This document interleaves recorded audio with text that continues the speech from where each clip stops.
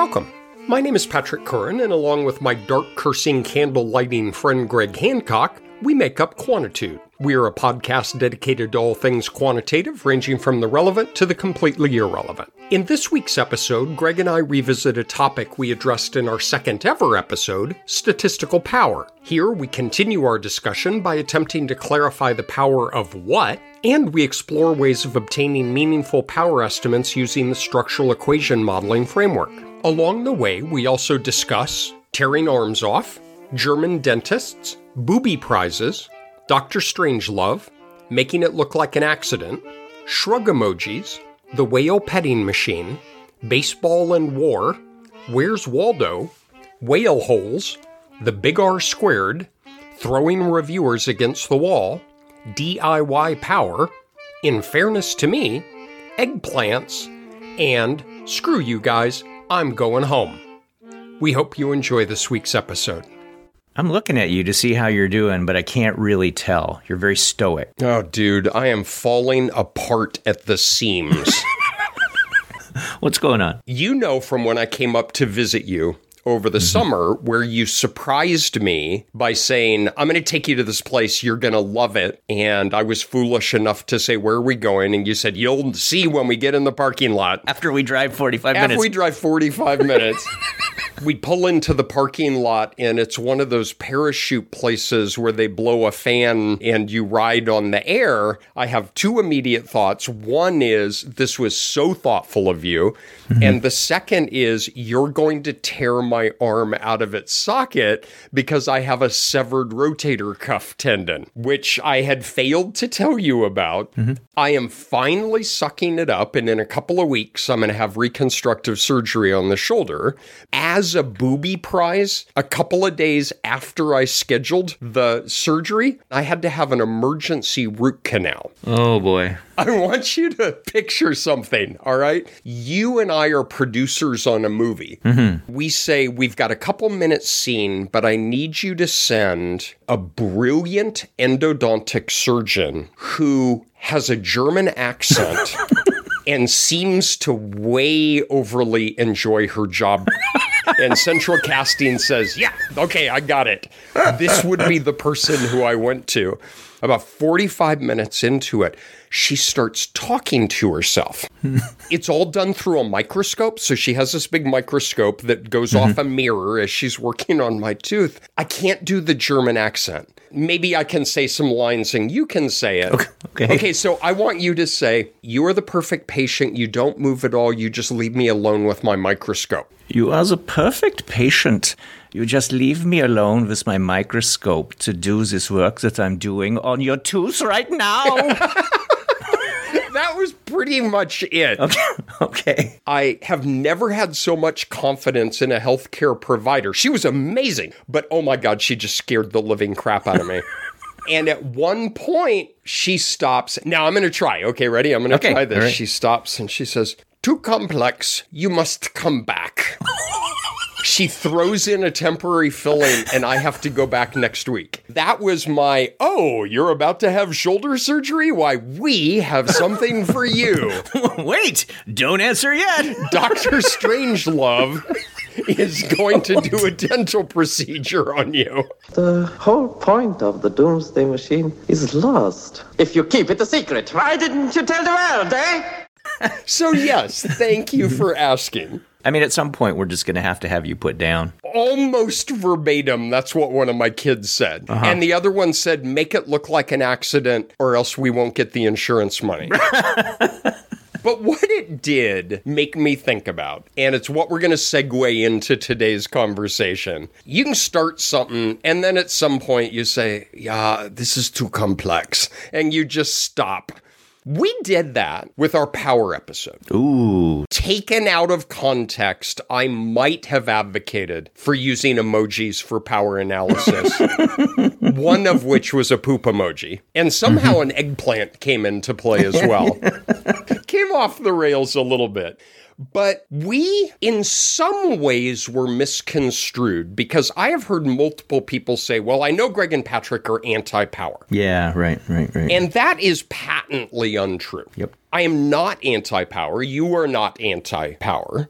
But what the punchline of that episode was that came up multiple times because we were really bad at editing, and if we'd redid it now, it only would have come up once, is the power of what? Yes. And I expressed frustration in being part of grant reviews where there is a multiple group bivariate latent curve model with structured residuals, and the reviewer says the applicant must demonstrate adequate power. And I don't even know what that means. Because it is too complex. Too complex. Let me see if I can pull all this together. You are likening power analysis to a root canal, and that we didn't finish the job the first time around. We got into power analysis, but it was like episode 2. I can't. Right? I know. I have repressed the first 2 years. I would characterize that as what I might call a Curse the Darkness episode. We were grousing about power analysis. Power analysis, first of all, is hard. It is complex, and to try to distill it down into one thing is just foolish. I think we talked about the complexities of it a lot, but we didn't light the candle. Because at the end of the day, that root canal needs to be finished, or you're still going to have a problem. So I think what we could do to pair with that, maybe some suggestions for actually how to conduct a power analysis, how to think about it, because we have to do it. And to be crystal clear, you and I support doing power analysis. You mean there's more to academia than cursing the darkness? Because, dude, I've been in the game for like 30 years and nobody has ever talked to me about lighting a candle. What kind of bullshit is that? Let's put on some acoustic guitar, Patrick, and light some candles.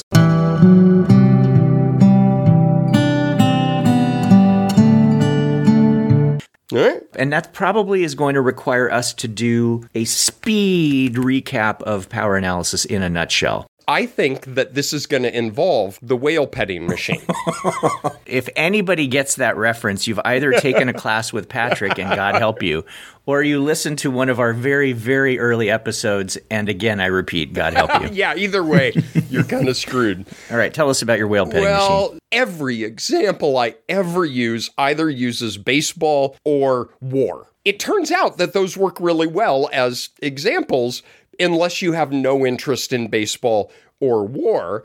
The backstory briefly is I talked about type 1 and type 2 error, and I talk about an enemy submarine. And you're in a submarine, and you have to know whether the enemy sub is out there. You don't want to miss it if it's there, because it puts you in danger, but you don't want to give away your position by responding in a way to something that's not there. Some students very good-naturedly said, is there any example that you can use that doesn't involve one person trying to kill another person? I came up with the whale petting machine, which is you are underwater and you're not looking for an enemy submarine, but you're looking for a whale.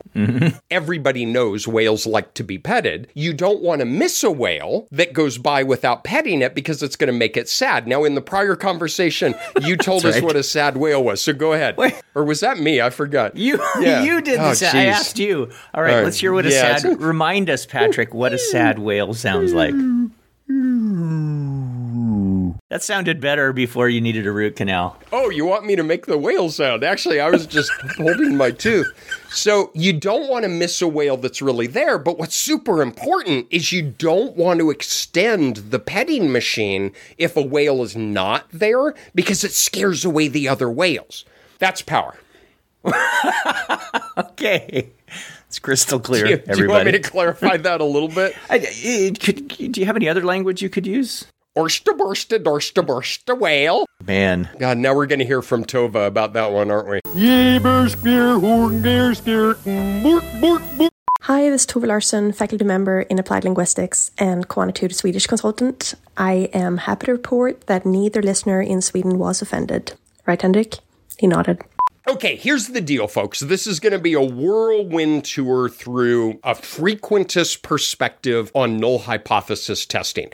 Roy Levy, pay attention. All right, maybe you'll learn something out of this. Hey, this is Roy Levy at Arizona State University. When you start thinking about statistical power, a Bayesian perspective can really be Nope.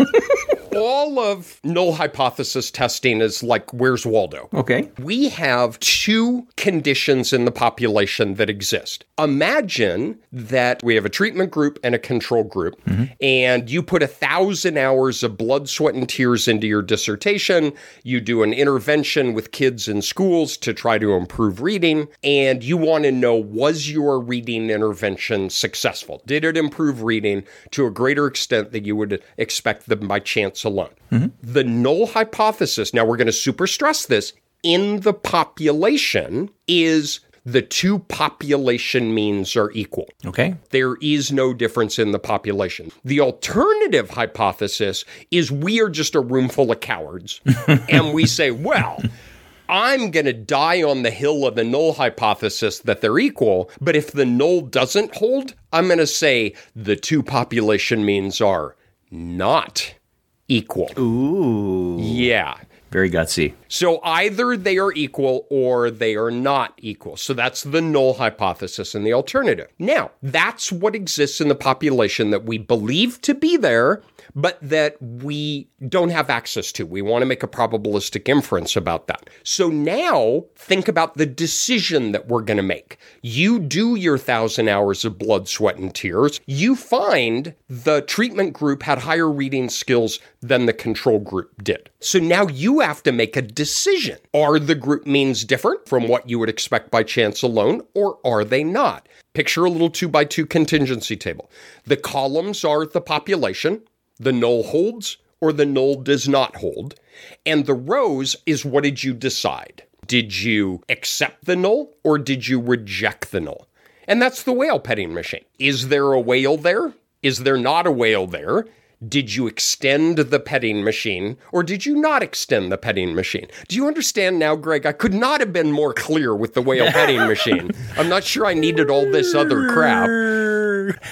I'm sad having to listen to that explanation, but go ahead. We actually have in that 2x2 table 2 correct decisions, and we have 2 incorrect decisions or errors. And if there are 2 of them, I got a hankering to call them a type 1 error or a type 2 error. That's where those terms come from. All right. Well, what are the correct decisions? The correct is you conclude there is not an effect when there really is not an effect, or you conclude there is an effect when there really is an effect.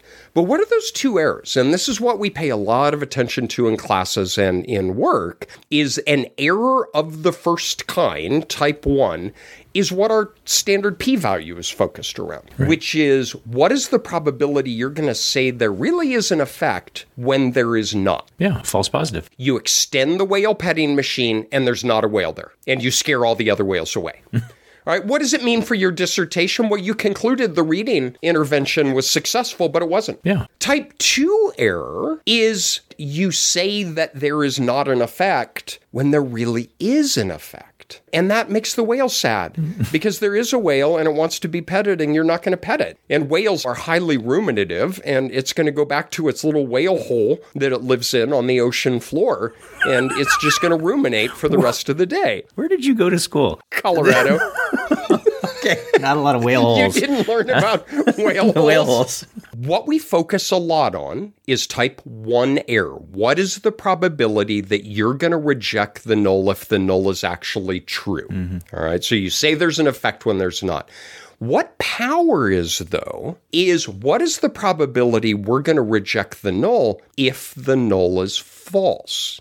What that means is, what's the probability that you're going to find an effect if an effect really exists? That's power. Well, it's sort of power in the following way, right? When you set up that dichotomy of the null hypothesis is true or the null hypothesis is false, the null hypothesis being true is one case.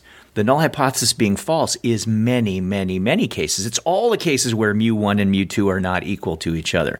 And when we talk about power, it's not the null hypothesis being false. It is the null hypothesis being false in a specific way, to a specific degree. That seems to get lost sometimes in the way we talk about things. So power has to do with the probability of rejecting the null hypothesis when not only is it false, but it is false to a very specific degree. Power is easiest to think about and to learn and to get our head around in this two-group kind of scenario. We have two population means. Are they equal or not? We have two sample means. Are they sufficiently different that we would not attribute those differences to chance alone if the null hypothesis was true? We don't do the field a service, because what we do is we teach power in these hyper-contrived situations. You have two group means. You have a correlation. You have a multiple R squared. And I feel like that's the framework that we get for power. All right, now all of you, as you're driving or mowing the lawn or cooking dinner or whatever you're doing right now, think about the work that you're doing right now, not hypothetically, not sometime in the future, that you're doing right now. How many of you are doing your entire research project comparing two means? Nobody. Nobody out there. Sit on a grant panel. When is the last time that you saw a two-sample t-test? When is the last time you even saw a multiple regression? And the answer is never. But those are the things for which we are at best trained to think about power. But even if I take a multiple regression, it is almost always the power associated with the omnibus R squared, associated with the whole multiple regression model. How many subjects do you need to be able to have enough power to get a statistically significant R squared to be able to proclaim that there is some non-zero population multiple correlation coefficient? That's all fine and good, but my research question is not about the big R squared. My research question is almost never about the big R squared. My research question is almost always about the individual predictors, right? To what extent is this helping me to understand why, above and beyond these other things that I'm controlling for? And already we're asking you to think about power in things that transcend the level that you're typically formally trained to do. You and I have talked ad nauseum about the structural equation model, about the generality of that, about how a lot of things that we do, t-test, ANOVA, ANCOVA regression, CFA, all of these fit into that framework. Not everything, but a whole lot of things. And it turns out there is 30 freaking years, maybe 40 years of work on power analysis within the SEM. But you don't see that a lot. And I think what we should do is pivot into the, your little candle. Light a candle, Patrick. Light a candle for peace, light a candle for love. Let's revisit some of these classic concepts, but through the perspective of the SEM. Because what I was grousing about on that earlier episode is a grant reviewer says the applicant did not adequately demonstrate sufficient power to conduct the analyses proposed here, and I throw them against the wall, not the reviewer. One time. The judge told me that those records are sealed. One more time, we can't talk about that. The reviews I throw against the wall, and I say the power of what? Well, what we're going to talk about within this SEM framework is it's going to involve Coors Light Green Day in my garage. Really? I know! Yeah!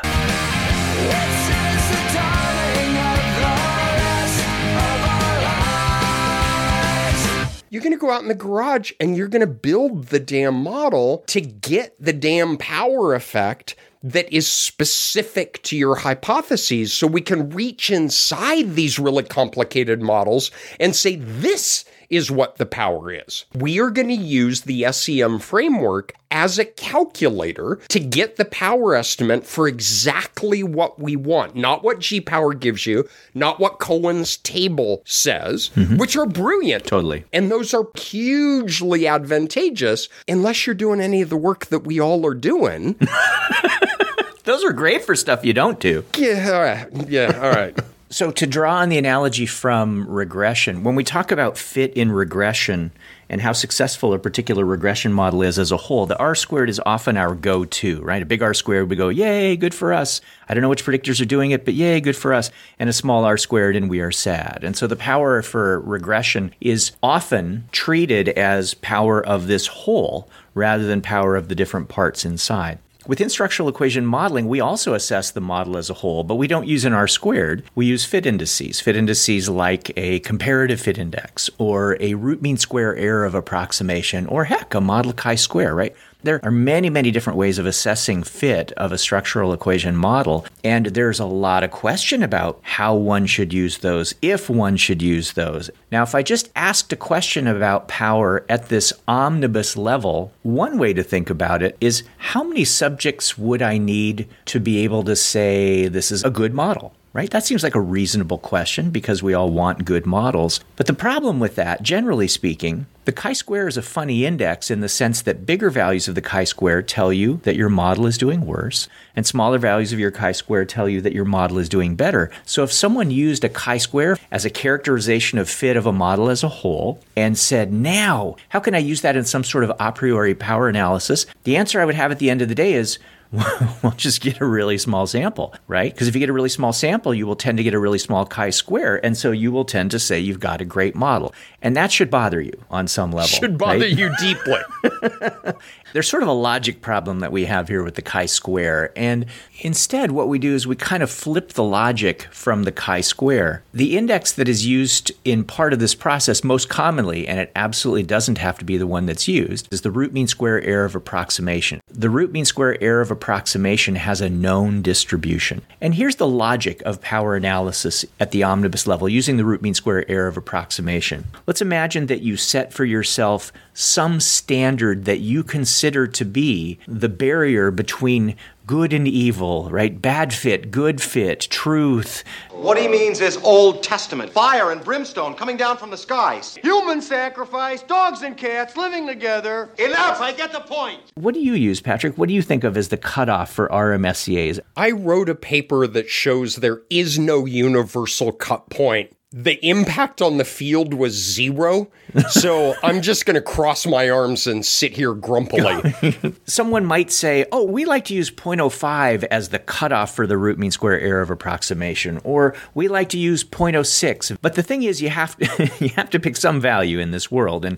what Patrick said about maybe there isn't a good value, I think is part of the challenge with this. But imagine you did lock in. Let's say you locked in and said 0.05. So what you do is you imagine what your true model's RMSEA is. How on earth would I know that true RMSEA for my model? The first thing I say is exactly. But then the second thing I say is that's not really different from other power analyses where you have to suppose something about what's true in the population. So we're not really being held to a different standard here. It's just a different numerical description. And so imagine that you say, I believe that my model is perfect in the population. I say, okay, great. It's not, but okay, good for you. If you were to take samples of size, let's say 50, and do studies over and over and over, you would get a confidence interval around your samples, root mean square error of approximation. And when you have a smaller sample size, that confidence interval would tend to be much wider. And when you have a bigger sample size, that confidence interval would come in and be tighter.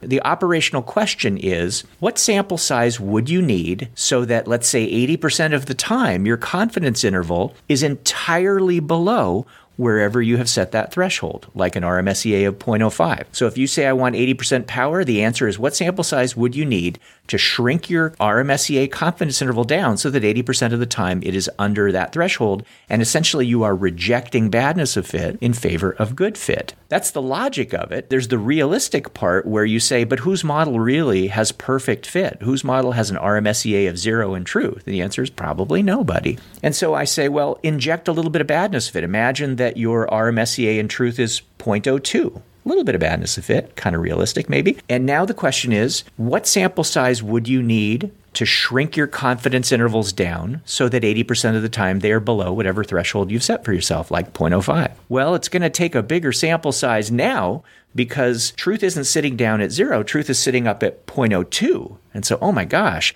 I'm going to need a bigger sample size so that I'm under that 0.05 80% of the time. That's with a 0.02. What if your model fit is 0.04? Right? An RMSEA of 0.04 in truth characterizes the fit of your model in the population, which, by the way, I might be pretty darn happy with, right? We can question whether or not the RMSEA is the be-all, end-all characterization of fit. But if someone told me, frankly, I had an RMSEA of 0.04, I'd be pretty happy. Well, imagine that's the truth in the population. What sample size are you going to need so that your confidence intervals around your sample's RMSEA are below that threshold of 0.05 80% of the time? And the answer is probably you're going to need a pretty darn big sample size because your truth of 0.04 is standing right next to that threshold of 0.05. So you're going to need a big old sample size to get a tight confidence interval around that RMSEA. This is the logic of power analysis or sample size determination when you're using a fit index like the RMSEA. But there are a lot of challenges associated with this. We'll put this on the show notes, but McCallum, Brown, and Sugawara have a very important paper in Psych Methods on all of this in 1997. What they did and what Greg did here in the telling of the story, we're actually turning two knobs at once in what we think about. The first one is the exact fit versus close fit. Right. So the chi-square in our usual way is the null hypothesis is sigma equals sigma theta. That is, the population covariance matrix is equal to the model implied covariance matrix. And that is the equivalent of mu1 equals mu2. Now, as Greg described, and I won't reiterate, we come to a different conclusion on that null. The t-test is saying your intervention was not effective, and you have to bring empirical data to demonstrate that it was. The null in the SEM is saying your model is correctly specified, and you have to bring empirical information to demonstrate that it is not. Karl Popper is over there mixing drinks at this point, shaking his jawless head at that little intellectual judo that we did. But what we're doing is we're thinking about, one, we've got this omnibus test of power for the model as a whole, and two, do we do close fit or exact fit? All right. And what McCallum argues, and just as Greg said, rarely, if ever, does a model fit exactly in the population. And so we're going to be, what are we going to give? We're going to give a little bit of O2. We're going to give a little bit of O3. But let's go back to the R squared in regression situation where we said, oh, you have some power to detect a given R squared, but that's for the model as a whole. You could have all of your predictors be significant. You could have one predictor be significant. Indeed, you could align things in a way where none of your predictors are significant, but you still have an R squared of 0.22. Yep. And you kind of sigh and say, well, crap. We are evaluating the SEM as a holistic entity. If we have complete data, we have a sample covariance matrix, we have a model implied covariance matrix that the model says this holds given the structure you gave me. We subtract those two, and we get a matrix of residuals. What we're doing in the test of exact fit is, are those residuals taken jointly larger than we would expect by chance alone under the null hypothesis? Well, we could have one bloody honkin' residual, and all the rest are near zero, or we could just have drips and drabs, right? The Irish loadings. Remember, O'Curran, O'Shaughnessy, 07, 03, right? If you're doing a CFA, we don't believe Y2 only loads on 801 and doesn't load on any other factors. It may have a cross-loading of 01 or 02 or 03, but we're fixing those to be zero. Well, that omnibus test is just like the R squared. All we can say is somewhere within the confines of the model, we have a 78% chance of detecting a misspecification. I look at that and think, okay, in one way, super exciting.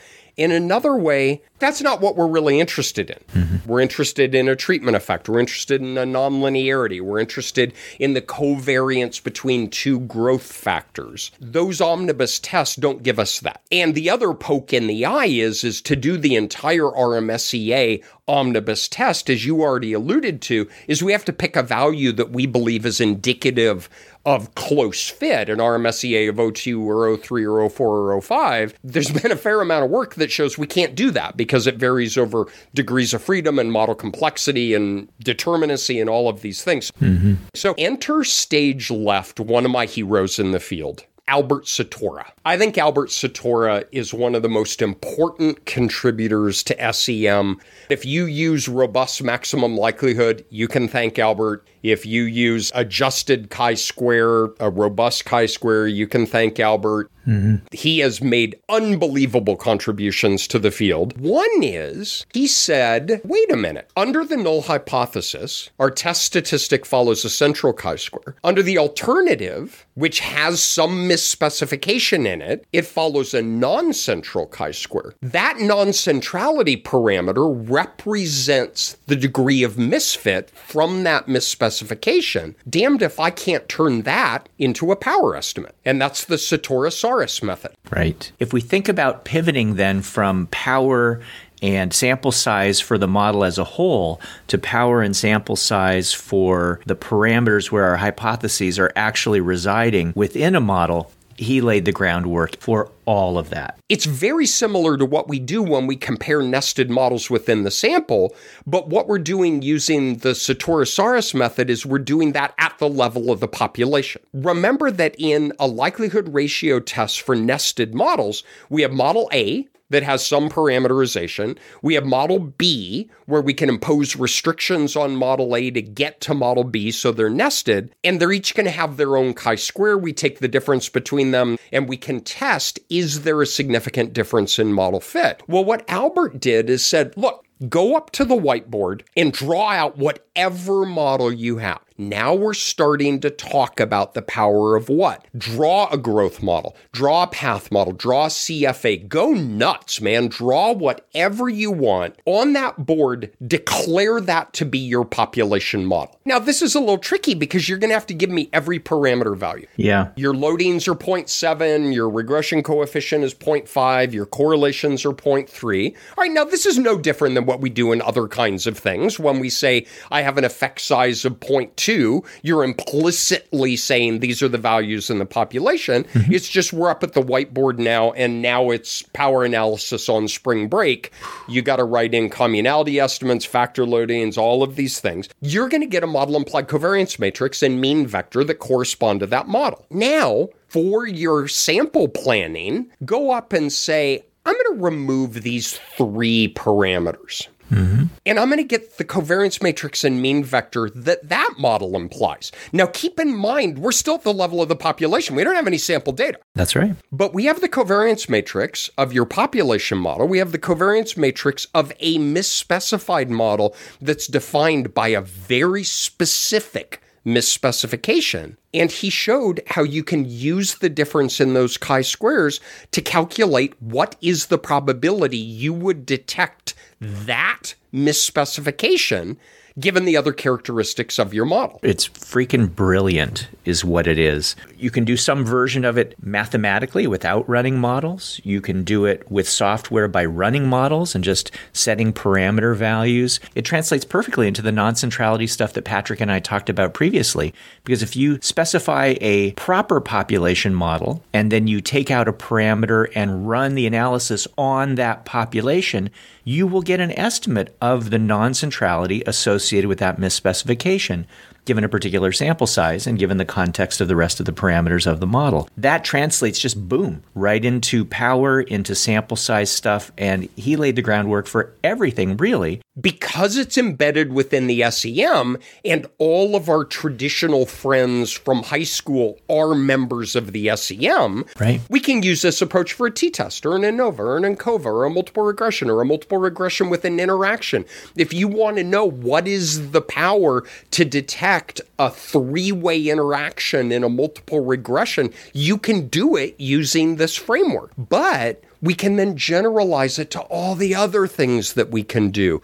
And so way back in the day, Mutane and I have a paper back in 97 in Psych Methods where we use this method in a multiple group latent growth curve model to detect a treatment effect. And I wrote a little do loop. I'm not talking like some massive things. I wrote a little do loop in SAS. I just went through sample size one at a time, right, from 1 to 1,000. and I plotted out power curves. Yep. You can build power curves across whatever samples you want, whatever effect sizes you want. And this is the Coors Light Green Day garage. You can't say, well, Cohen 88 doesn't have a table for a bivariate growth model where my hypothesis is about the correlation between the two growth factors. Go into the garage, write a couple of do loops. I'm not exaggerating because we're not doing Monte Carlo simulation. This is all analytic.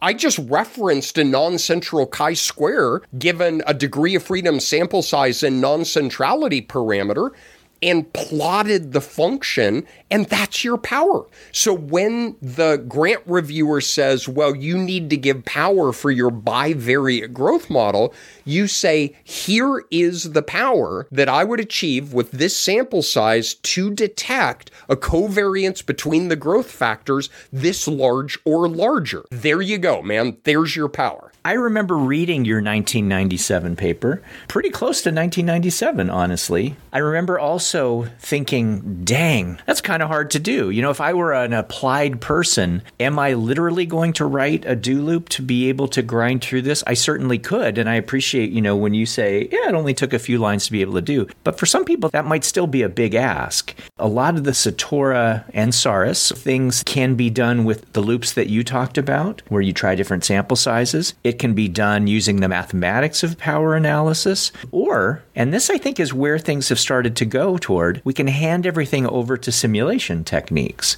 When you do the loops that you were talking about, or when you do the stuff that Satora and Saris have come up with the mathematics for, you actually have to specify the entire variance-covariance matrix. And if I do that, what am I assuming? I'm assuming a lot about the actual data that give rise to that. I'm assuming that all the cases are there. I might be making some distributional assumptions, all of that. It's a bit of a leap, maybe, to think that you're holding the population covariance matrix in your hand. Even if we grant that you got all the relations in the model right, there's still issues about the data that we're kind of sweeping away. You were exactly right. This is an asymptotic method based on a mean vector and a covariance matrix. That means you have an infinite sample size, you have continuity, independence, normality, linearity, complete data. Stop me when I've hit something that might be in your own study. So what we do is we say, well, wait a minute. All of us either have been in a class or teaching a class where we talk about if you were to sample and fit your model an infinite number of times and gather all the parameters together. We're going to say, oh, wait a minute. I actually could do that and see what proportion I would say was significant, and that's power. So let's give an example. What I want to make clear from the start is that we could pick any kind of model as an example, from something that is as simple as the model equivalent of a two-sample t-test to a multiple regression with 3 predictors to a latent growth curve model with structured residuals. So what we're about to talk about generalizes to all of those kinds of things. Let's still pick a pretty simple example. Let me pick an example where I have a latent variable path model. And in my latent variable path model, I have 3 factors. I am just going to call them for simplicity F1, F2, and F3. The model that I'm interested in is a latent path model where there's a path from F1 to F2 and a path from F2 to F3. And then I also have a direct path from F1 to F3. Right? So simple structural model. And then I have indicators for all of those factors. We could just say 3 indicators for each of those. And imagine that this is someone's model, what they want to do. And when I say that, what I mean is what they want to be able to do sample size planning for. So then the question is, what are the steps that someone would go through to be able to do sample size planning for a model of this type? So now someone has come into my office and they have said, this is the study I am planning. This is what it looks like. I want to know about the indirect effect of F1 on F3 and maybe the direct effect that it has as well. So this is where my theory is. I say, great. So we need to plan your sample size. Here are the things that we need to do to start. The first thing, now that we have it drawn up on the whiteboard, is I need you to go up there and I need you to tell me what you think the numerical values are of those structural relations that you're going to have to detect. things get a little uncomfortable. But no more so than with Satora-Saurus. Exactly right. So no matter whether you're doing the mathematical version of this that Satora and Saurus laid out, or frankly, you're doing the power analysis for an ANOVA, and I ask you to specify the effect sizes for the differences associated with the means.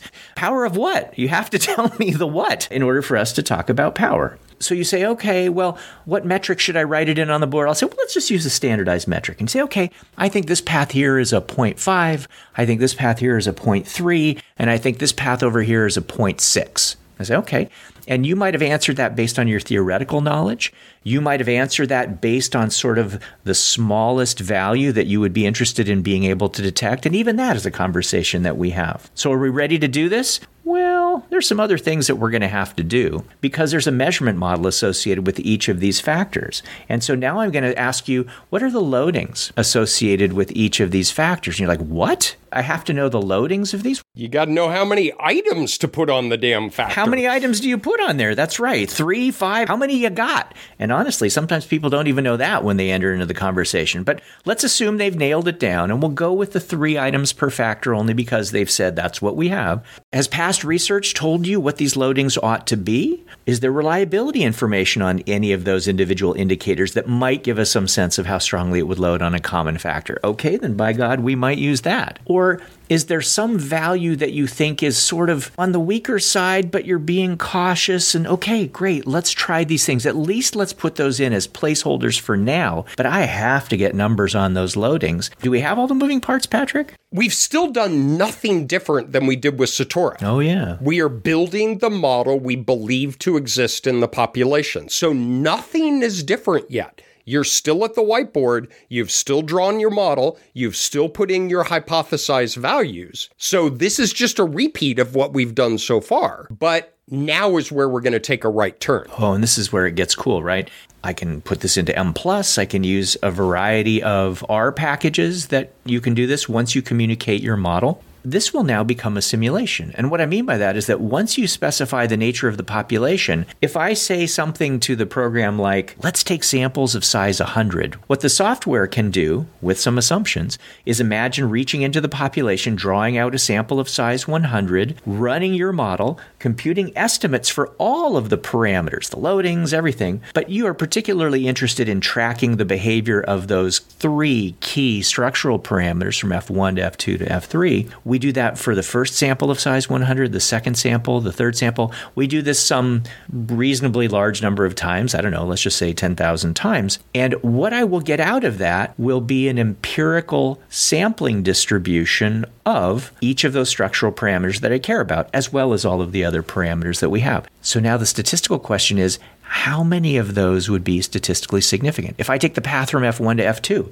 how many of those reach statistical significance? And if the answer is 40%, then I'm like, oh, heck, that's an estimate of 40% power. That's not what I want at all, right? I want something more. So that tells me that at least with respect to that parameter, I'm going to have to increase my sample size. But while I'm at it, I would check how many of the tests of the path from F2 to F3 were statistically significant. How many of the path from F1 to F3?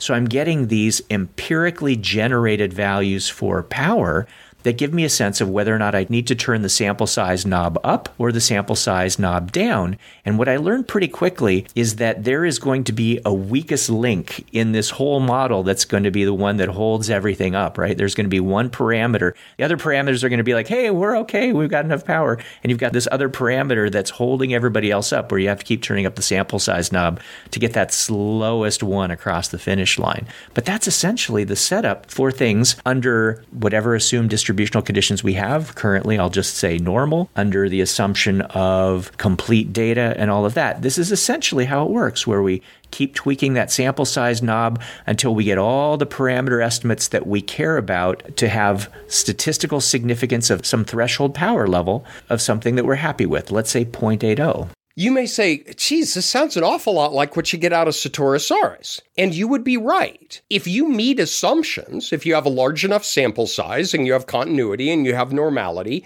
and you do what Greg just described in the Monte Carlo and you do it 10,000 times and you compute what is the mean number of parameters that I rejected at a P of 0.05, that is going to converge on the Satorosaurus analytic method. They are one and the same. Where they separate is when we start to violate those assumptions. So you're doing a longitudinal growth model. In Satorosaurus, you've got a covariance matrix in the population, a covariance matrix under some misspecification in the population.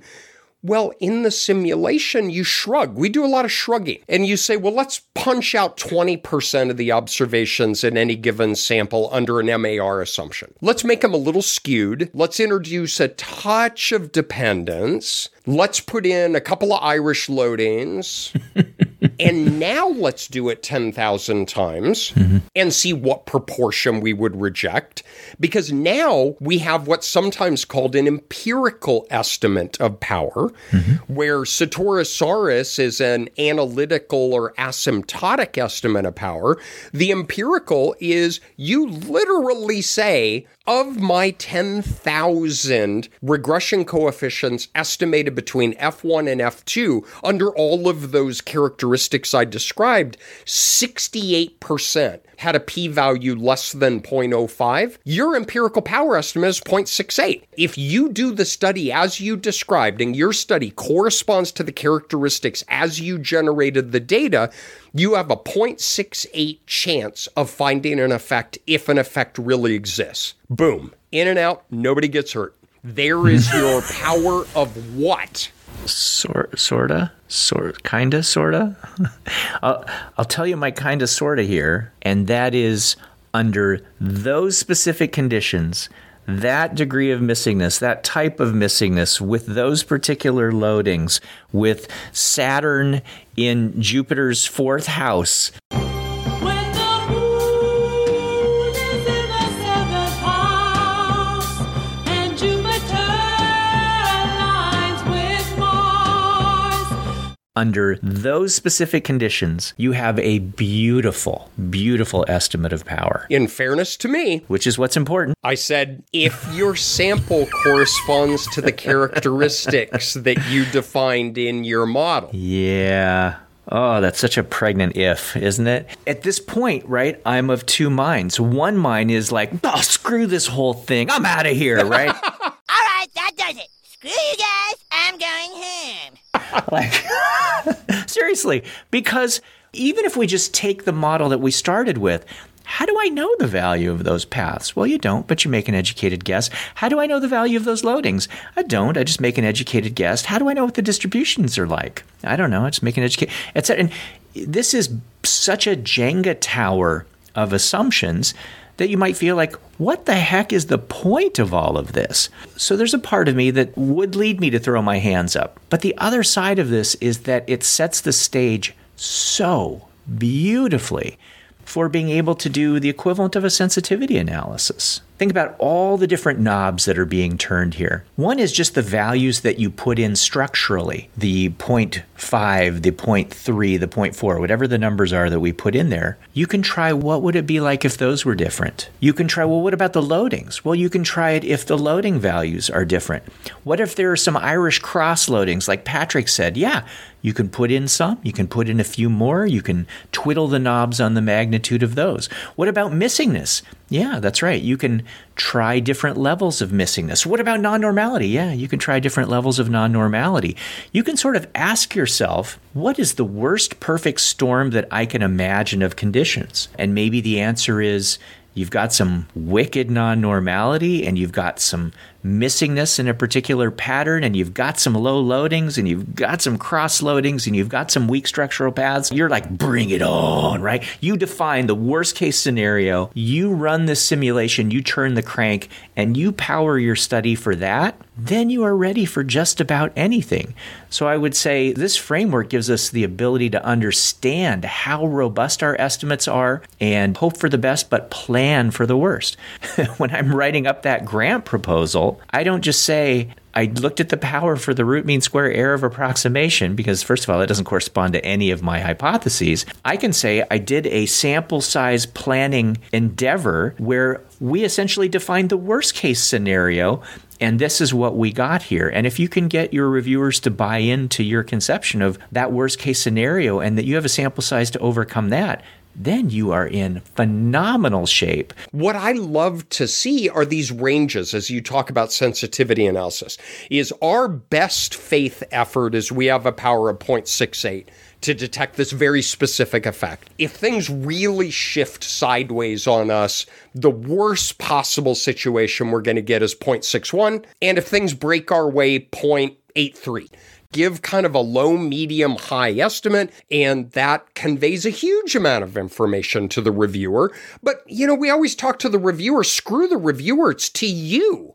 You have an ethical responsibility to build a study that has a fighting chance to detect an effect if an effect really exists. And this is how you go about doing it. Yeah. Dude, we're getting long in the tooth. So let's walk to the exit. In that first power episode, episode 2, season 1, we talked about the challenges associated with power analysis just as an endeavor, that it's very difficult to characterize power in some single number, let alone with any degree of precision. And that was, as we said before, the Curse the Darkness of Power Analysis episode. And in this episode, what we tried to do is we tried to pair that with, you gotta do the power analysis. You still gotta do the sample size planning. So how do you do it? And you and I both lean toward the structural equation modeling framework, not because it's power in structural equation modeling, because it's power in darn near anything you want to do. Not literally everything, but darn near anything that you want to do.